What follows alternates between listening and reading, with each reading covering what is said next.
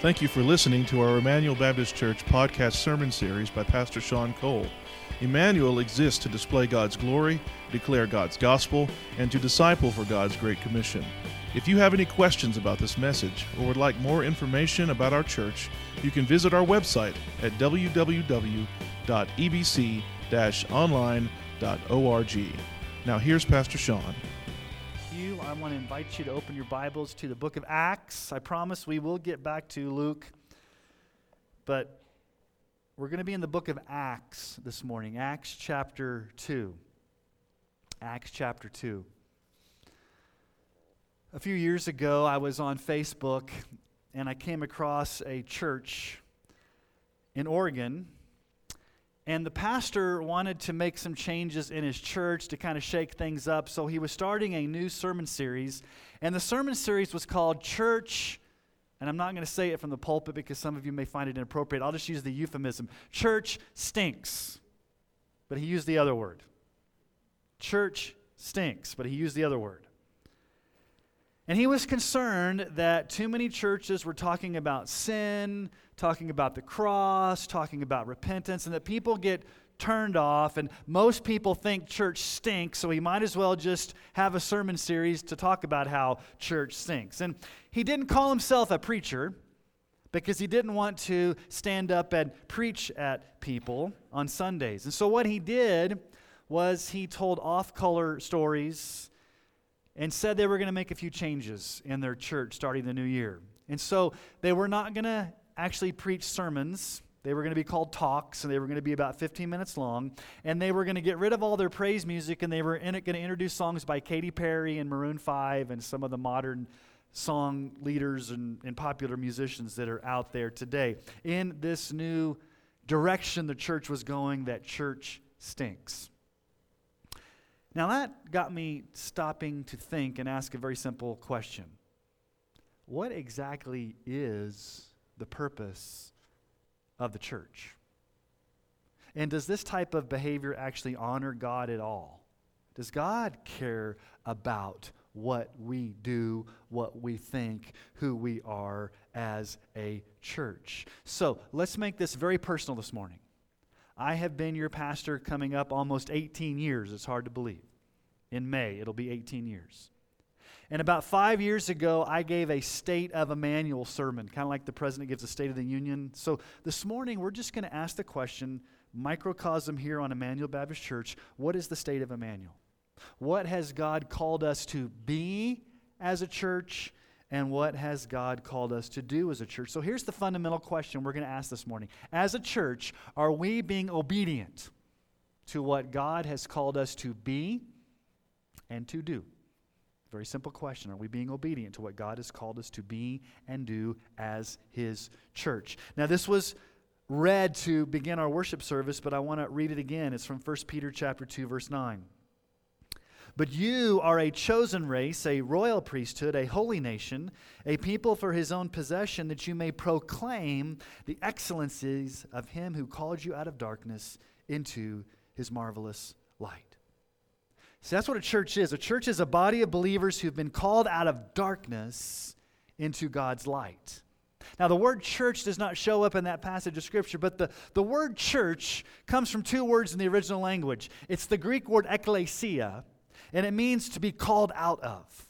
We are the called out ones. We've been called out of darkness, and we've been called into God's light, into God's family. So that's what a church is. A church is a group of people who have been called out of darkness into light to be God's people, God's family. That's what a church is. But what does a church do? Well, let's look at the early church in Acts chapter 2. We're coming kind of at the end of Peter's sermon. Peter stands up, preaches the first Christian sermon at Pentecost. They are cut to the heart. They've been convicted by his message, and we're just going to pick up in verse 41. So if you have your Bible, Acts chapter 2, starting in verse 41 through verse 47. So those who received his word were baptized, and there were added that day about 3,000 souls. And they devoted themselves to the apostles' teaching and the fellowship, to the breaking of bread and the prayers. And awe came upon every soul. And many wonders and signs were being done through the apostles. And all who believed were together and had all things in common. And they were selling their possessions and belongings and distributing the proceeds to all as any had need. And day by day, attending the temple together and breaking bread in their homes, they received their food with glad and generous hearts, praising God and having favor with all the people. And the Lord added to their number day by day those who were being saved. So what's the result of Peter's sermon? Well, in verse 41 says 3,000 people got saved. They were saved, and as an act of obedience to salvation, to their following Christ, they got baptized. Now, this is a Baptist church, and so let me just explain baptism based upon how we understand the Bible. The Greek word baptizo means to dunk or to plunge, and that's why we practice believers' baptism by dunking people under the water. And so Jesus was baptized in the Jordan River, and so an outward sign that you have been changed by sovereign grace is that you follow the Lord in believers' baptism. And 3,000 people were baptized on that day.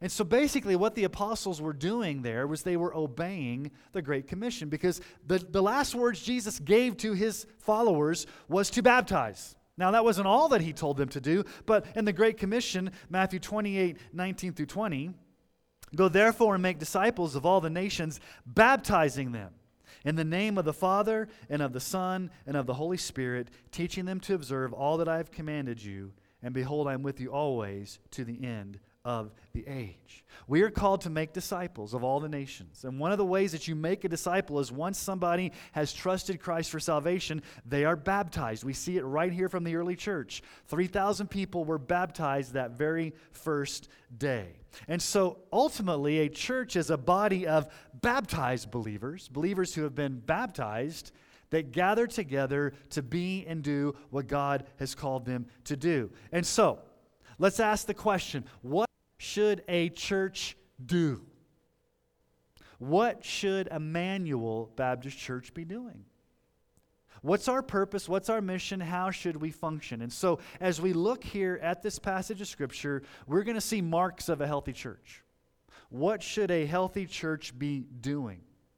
And as we look at what's going on in Acts, let this be a template, let this be a mirror, let this be a prototype for what we as a church should be doing in obedience to the Lord. So let's look at this. There's 6 things I want us to look at this morning. I think there's 6. I need to count. But if I go past 6, then you realize I got it wrong. But I think there's 6. So first, Emmanuel should be devoted to faithful preaching and teaching. Notice right from the chute in verse 42, what's the first thing Luke records for us here? They devoted themselves to the apostles' teaching. To teaching. The word devoted there means they were passionate about it. They were intense about it. It was a high priority to the early church. Now, why are they devoted to preaching and teaching? Why is that first out of the gate? Why is preaching, teaching, God's word first? Well, Paul tells us in 1 Timothy what the role of the church is. 1 Timothy chapter 3, verse 15.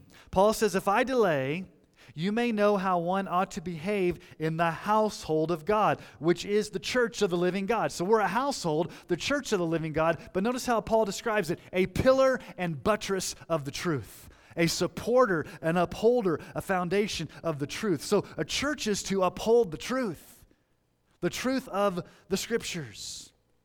So why all the preaching at Emmanuel?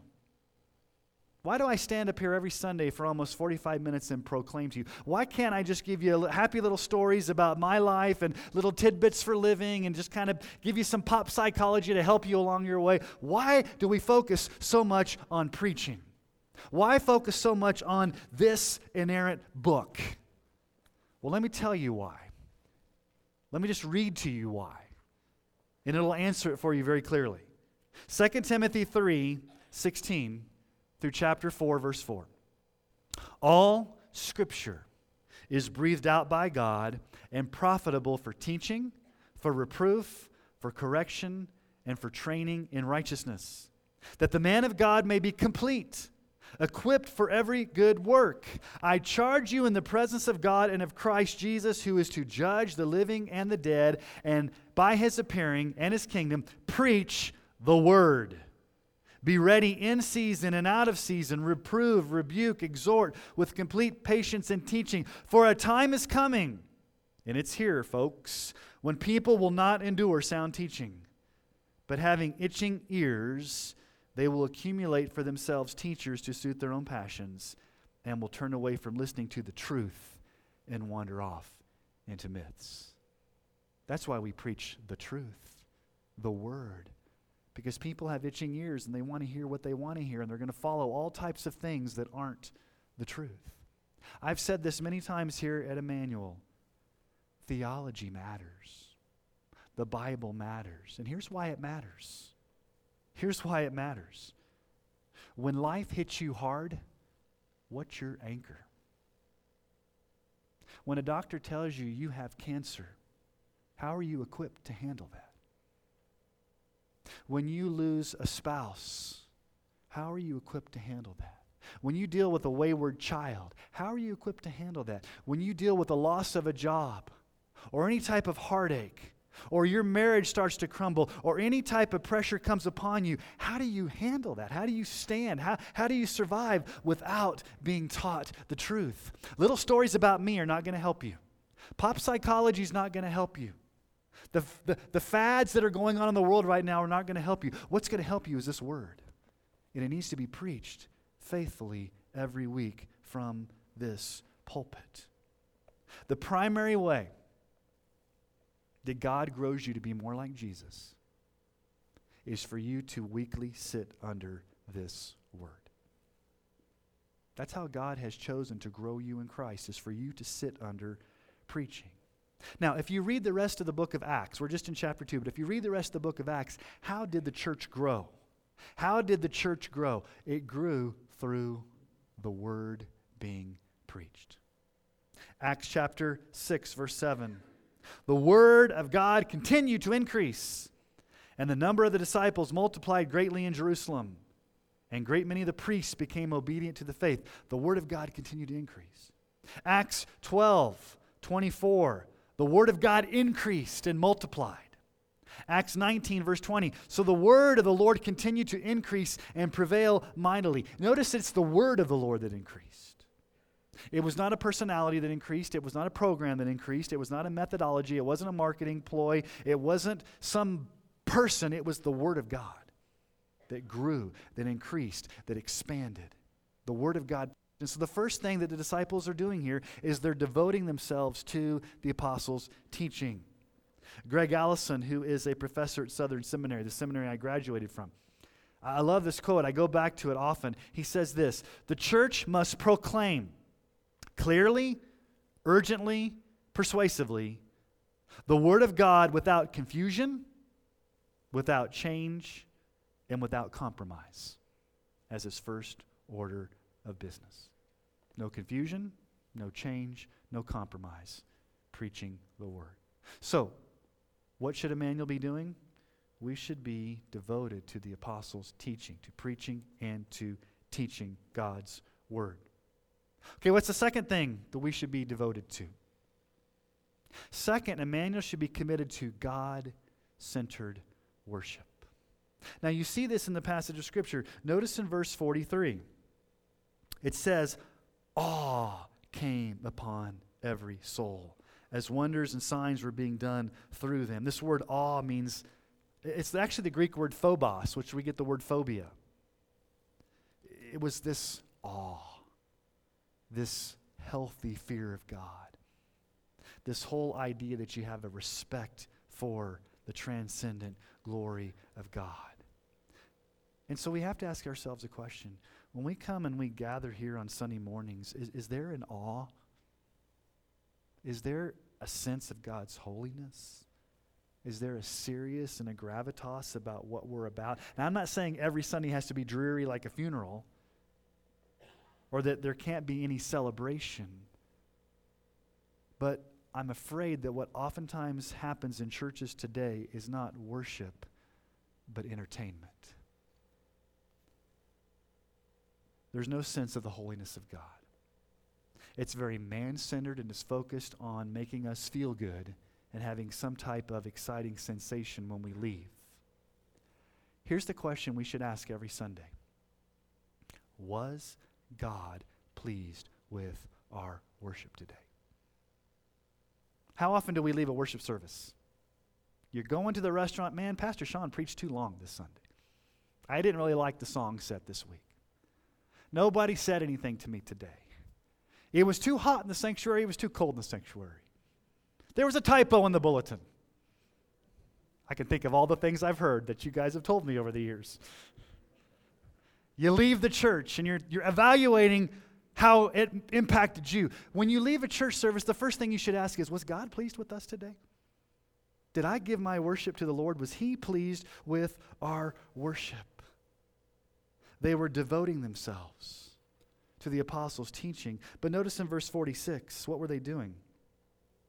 Day by day, attending the temple together and breaking bread in their homes, they received their food with glad and generous hearts. Now, they were devoted to meeting. Now, they met in the temple courts, which was Solomon's colonnade. It was probably on what we would say would be the east side of the outer court of the temple in Jerusalem. So it was a large enough area where they could gather. And they still had permission back then to gather. So they had the public gathering, the big worship service, and then they met in homes. Now, this was read also during our time of prayer this morning from Hebrews 10, 24 and 25. Let us consider how to stir up one another to love and good works, not neglecting to meet together, as is the habit of some, but encouraging one another, and all the more as you see the day drawing near. Now, this model we see here in Acts is kind of a model we have for Emmanuel. They met in a large group, what we're doing right here, but then they met in homes. Now, we have groups that meet in homes. We have groups that meet on Sunday mornings. We have a large group gathering that we call the worship service. And then we have growth groups, smaller groups where we gather together in each other's lives for Bible study, for prayer, for fellowship. And notice verse 47, it says they were praising God. They were praising God. They had glad and generous hearts. It was a joyous time. They talked about God's glory, God's grace. There was awe. Now, there's an interesting passage in 1 Corinthians.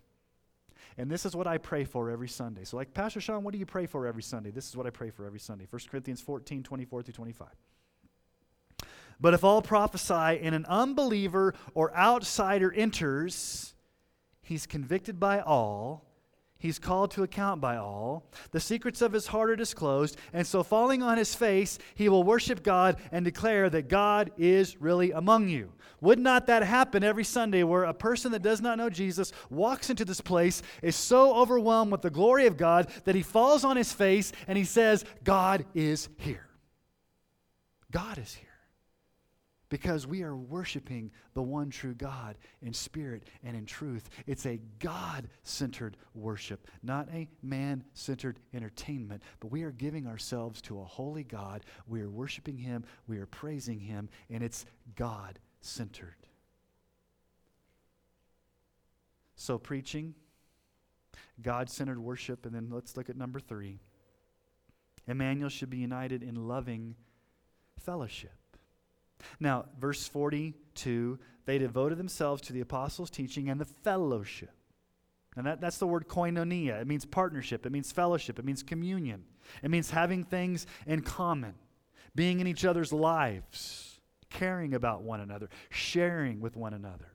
And notice how they interacted and how this fellowship played itself out. Look at verses 44 and 45. All who believed were together and had all things in common, and they were selling their possessions and belongings and distributing the proceeds to all as any had need. Okay, so they were meeting each other's needs. It also says, day by day, attending the temple together and breaking bread in their homes. They received food with glad and generous hearts. So they're breaking bread in homes. They're eating together. They're fellowshipping. Now, back then in that culture, eating a meal in somebody's home was a sign of intimacy, of friendship. It was just a wonderful thing to share a meal. Now, Here's a secret that we as Baptists need to understand. You can fellowship in other places besides the fellowship hall. Okay, I give you permission. There's the fellowship hall, and we have potlucks in the fellowship hall. And by the way, that's the only time you can ever fellowship is in the fellowship hall when we have a potluck. Is that right? No. Fellowship means sharing with one another, being in each other's homes, loving, encouraging, praying for one another. Breaking bread was probably also talking about the Lord's Supper, celebrating the Lord's Supper together as a church family with joy. But one of the things I want to show you is what the church was marked by a beautiful expression of generosity. They were sharing with any who had need. Now, this wasn't mandated. They weren't told to sell their possessions. That wasn't something that was mandated down. This is not communism where like the redistribution of wealth by force. No, this was something that came from the heart. They had glad and generous hearts. Let me say this, and I've said it before over the years. If we are being obedient to God's word, there should not be a needy person at Emmanuel Baptist Church. Everybody's needs should be met if we're doing what we're supposed to be doing. Now, I know this is a little unrealistic because we don't know all the needs that everybody has, but I do think it's an ideal for us to have to make sure that we are meeting each other's needs, whether those are financial needs, spiritual needs, physical needs, emotional needs. Needs need to be met. Now listen to 1 John 3:17 through 18. If anyone has the world's good and sees his brother in need, yet closes his heart against him, how does God's love abide in him? Little children, let us not love in word or talk, but in deed and truth. I love you. Have a nice day. No, how do you love somebody? You love them through action. You love them through meeting needs. I think because of what Jesus has done for us in the gospel, we should be the most generous people and loving people of all. They had glad and generous hearts. I don't want us to be known as a stingy church. I want us to be known as a generous church, a loving church, a healthy, united church, where we're loving one another, we're praying for one another, we're encouraging one another, we're bearing one another's burdens, we're being in each other's lives, we're forgiving one another. All those one another's that you find out in the scriptures, that we're practicing them. So we're united in fellowship. Okay, fourth, Emmanuel should be passionate about prayer. So back in verse 42, they devoted themselves to the apostles' teaching. That's the most important, preaching and teaching. Number 2, to fellowship. Number 3, to the breaking of bread, which we talked about kind of like fellowship. And then prayer, the prayers. They met for prayer together. And they were devoted to prayer. It was a priority in their lives. They were diligent in prayer. Now, I know prayer goes on in your growth groups. I know prayer goes on in your homes. I know prayer goes on Sunday mornings. But let me just say one thing that when I came to Emmanuel 18 years ago, I said there's one thing that's non-negotiable when I come. We will have a prayer meeting. Now, our prayer meetings are on Sunday nights. And if it's just me and Dawn, that's fine. Or if there's multiple people that show up, one thing that's non-negotiable is that we will have a dedicated prayer meeting where we pray for the needs of this church. And so listen to the wisdom of Charles Spurgeon. He said this: the condition of the church may be very accurately gauged by its prayer meetings. So the prayer meeting is the graceometer, and from it we may judge the amount of divine working among a people. If God be near a church, it must pray. And if he be not there, one of the first tokens of his absence will be a slothfulness in prayer. We should be a praying church. Now, number 5 does not come from this passage of Scripture in Acts, but I brought it in because it does come from Acts, but not here. But this is part of what it means to be a healthy church. Number 5, Emmanuel should have qualified spiritual leaders. Now, later on in Acts, at the end of Paul's first missionary journey, when he goes back to the church in Antioch that sent him out, there's a report about what had happened. So Acts 14, 21 through 23. When they had preached the gospel to that city and made many disciples, they returned to Lystra and Iconium and to Antioch, strengthening the souls of the disciples, encouraging them to continue in the faith, and saying that through many tribulations we must enter the kingdom of God. And when they had appointed elders for them in every church, with prayer and fasting, they committed them to the Lord in whom they had believed.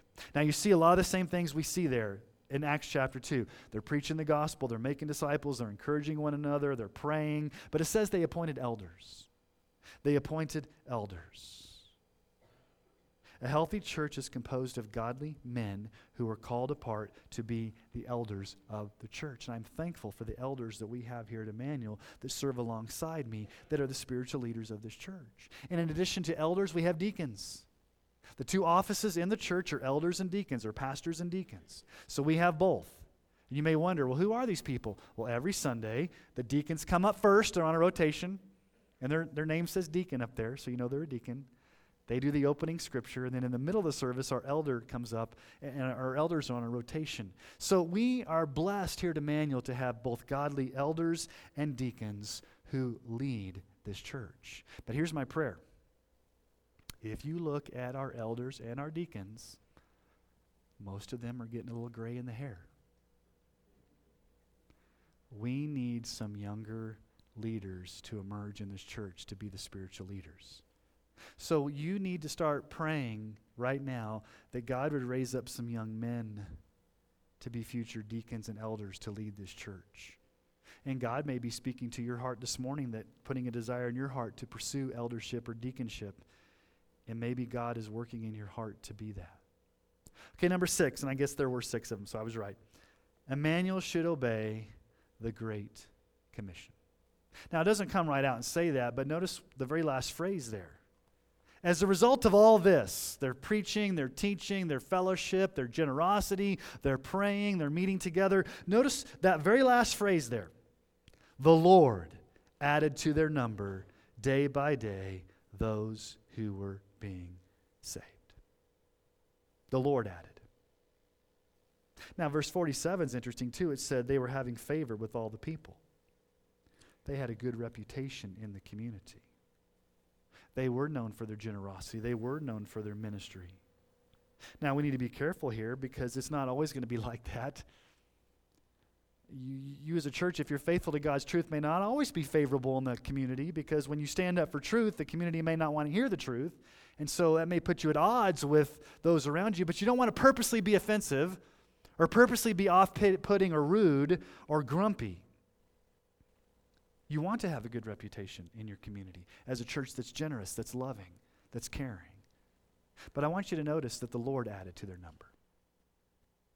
God's sovereign over salvation. So what's effective evangelism, you may ask? Here's effective evangelism.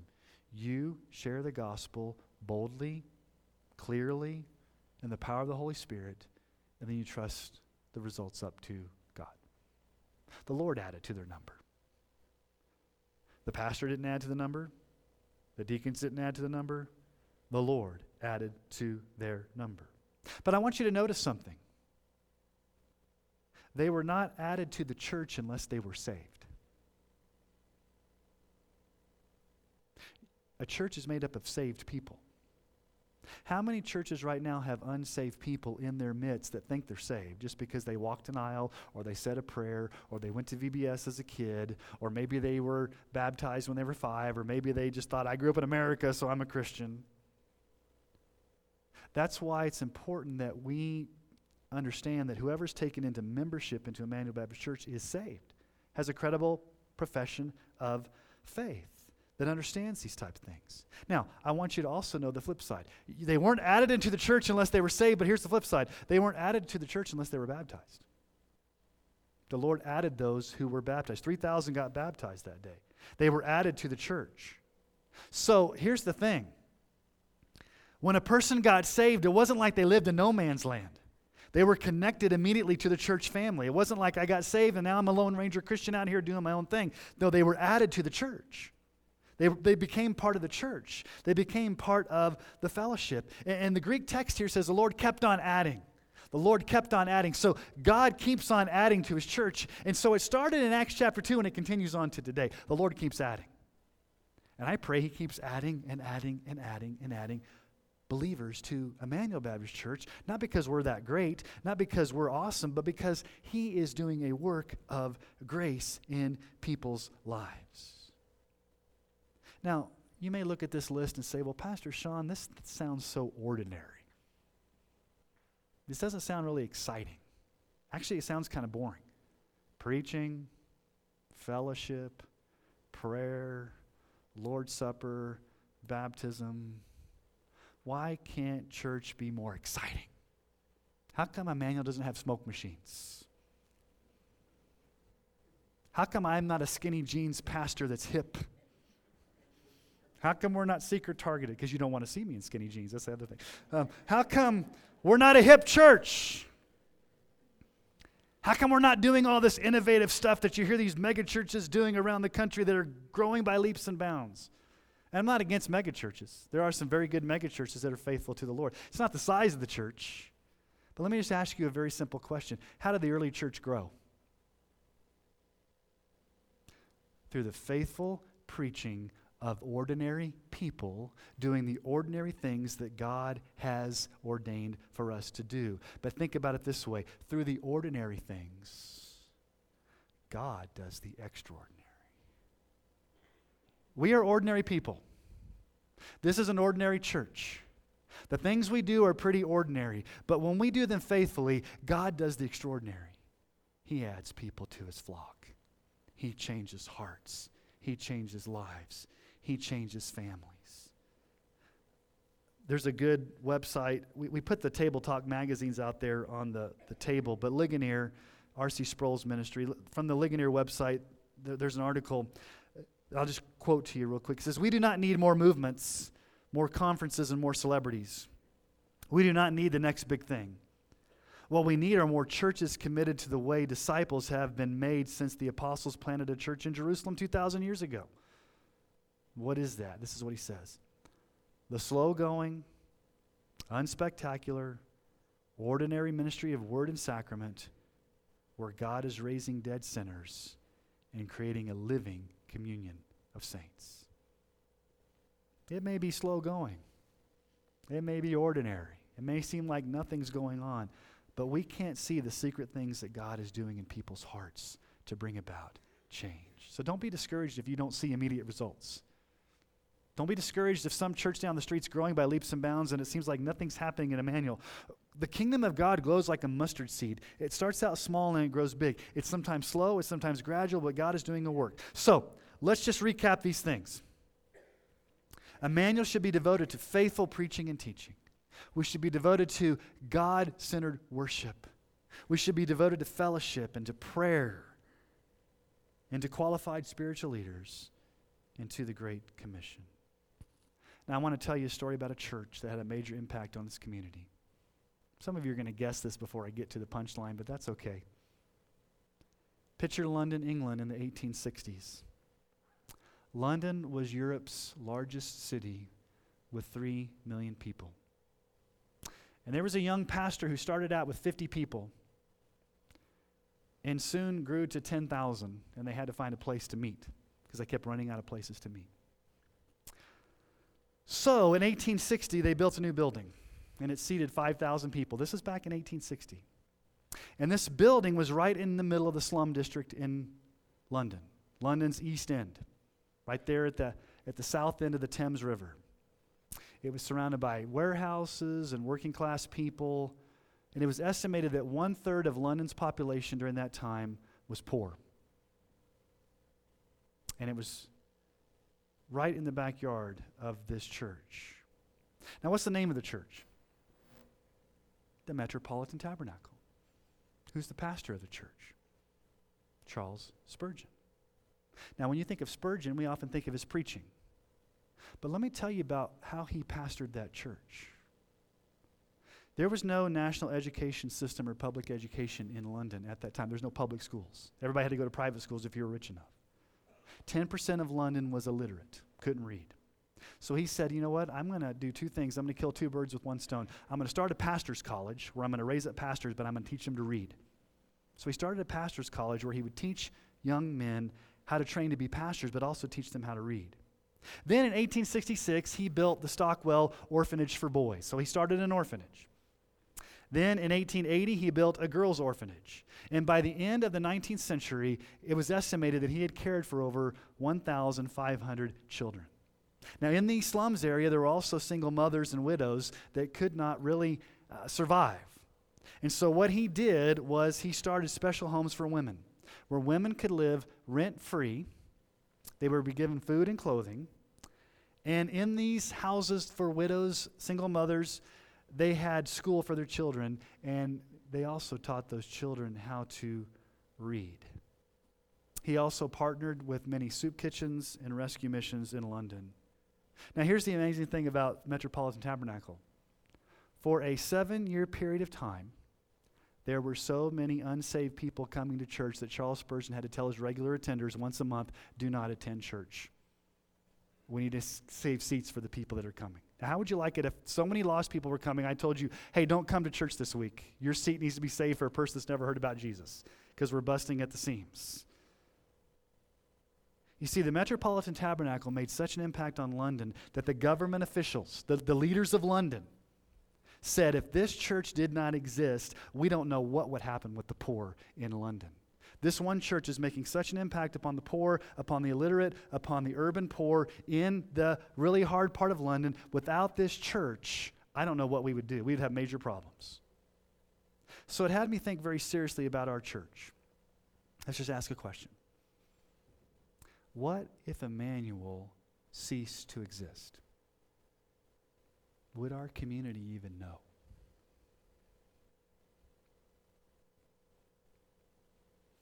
Would northeastern Colorado even care? How are we reaching people? How are we helping people? How are we declaring the truth, proclaiming God's word? How are we loving one another? How are we praying for one another? How are we raising up new leaders? So, what is the state of Emmanuel? Well, we're not a perfect church by any means, and you know that. But I do think God has richly blessed us. That I know of, there's no factions or divisions. There's no major problems. God has been faithful to us financially. We're blessed with godly leaders. Even through COVID and all the things that have happened, we have not lost a lot of the attendance. We strive to be faithful to God's word. I pray we have God-centered worship. We're trying to be a people of prayer. So in some areas, I think the state of Emmanuel's good. Are there areas that need improvement? Yes. That's a whole other sermon I could preach. But I would like to see more people involved in our growth groups, our small groups. I'd like to see more people serving and using their gifts so not just a small group of people are being burnt out. I'd like to see more people sharing the gospel. I'd like to see more people saved and baptized. And again, I know God's in control of that. But I can say this. I am thankful for this church family. So for the past 18 or so years, you have encouraged our family, you've loved our family, you've supported us through difficult times, and I'm sure we've supported you through difficult times. And so I would say by God's grace, not anything that I've done, not anything you've done, because we know how weak and how sinful we are, but by God's grace, I think the state of Emmanuel is good. It could be a lot better. It could be a lot worse. But by God's grace, we are where we are. And we need to pray for God to lead us. We need to pray for God's grace to be the church He's called us to be. To be the church that He's called us to be, to do the things God's called us to do, and to be faithful in doing those things, not so that we can gain attention upon ourselves, but so that He gets all of the glory. So I'm asking you as we move forward in 2023, I can stand up and preach a sermon, the state of Emmanuel, and tell you about all these things, but really where the rubber hits the road is your participation, your commitment. How are you going to move forward? How are you going to integrate into the life of this church? How are you going to serve? How are you going to pray? How are you going to participate? And so all of us need to ask the question, are we being and doing what God has called us to do and to be for His glory? Not for ours, but for His. So I'm asking you to join me in prayer as we start 2023. To be the people, to be the families, to be the church God's called us to be. And as we sang it earlier, speak the name of Jesus this week. Let us be a church that speaks the name of Jesus over our families, over our communities, over the darkness, over the lostness, over the brokenness, over the addictions, over all the things that we're faced with in this tough time that we live. And let's do it for the glory of God. So let me ask you to pray with me as you bow your heads this morning. Father, help us to be the church you've called us to be. Help us to be faithful to your truth. Help us to be faithful in preaching and teaching your word. Help us be faithful with God-centered worship. Help us to be faithful and united in fellowship and loving one another and serving one another. Lord, let us be a house of prayer. Let us be a prayerful people. Let us be a generous people. Lord, would you raise up new leaders, especially younger leaders, to pick up the mantle and be the spiritual leaders going forward in the future. Lord, would you help us to be obedient to your great commission by sharing the gospel and boldly speaking your truth to those that need to know you. So Lord, help us to be the church you've called us to be.